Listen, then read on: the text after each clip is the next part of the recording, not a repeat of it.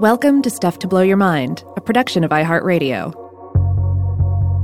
Hi, my name is Robert Lamb, and this is The Monstrefact, a short-form series from Stuff to Blow Your Mind focusing in on mythical creatures, ideas, and monsters in time. Spanish artist Francisco Goya's 1799 collection, Los Caprichos, consists of 80 different prints, each critiquing a different folly of contemporary Spanish society.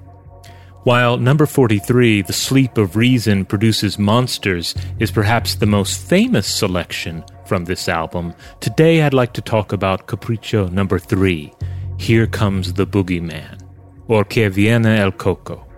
In the illustration, a hooded figure approaches a mother whose children squirm in horror. The mother's face, however, is not possessed by fear. She seems eager even.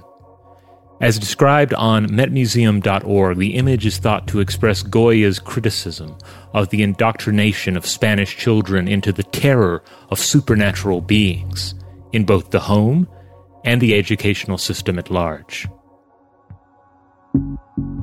But who or what was El Coco? In Carol Rose's Giants, Monsters, and Dragons, the folklorist described it as a kind of ogre used to scare children into good behavior. Better be good children, or El Coco will come and take you away. Better listen to mother, or El Coco will come and eat you.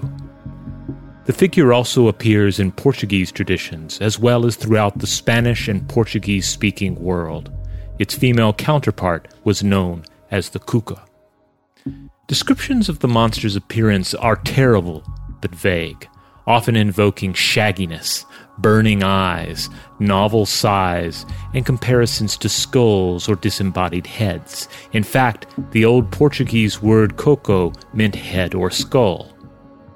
When Portuguese and Spanish explorers ventured amid the Pacific Islands, they discovered something most unusual: a shaggy, head-shaped object with 3 holes reminiscent of a human skull. This, of course, came to be known as the coconut. So the next time you enjoy a coconut water or perhaps a pina colada, give a thought to El Coco, the terror of children for centuries and propagator of supernatural anxiety. Tune in for additional episodes of The Monstrefact each week. As always, you can email us at contact@stufftoblowyourmind.com.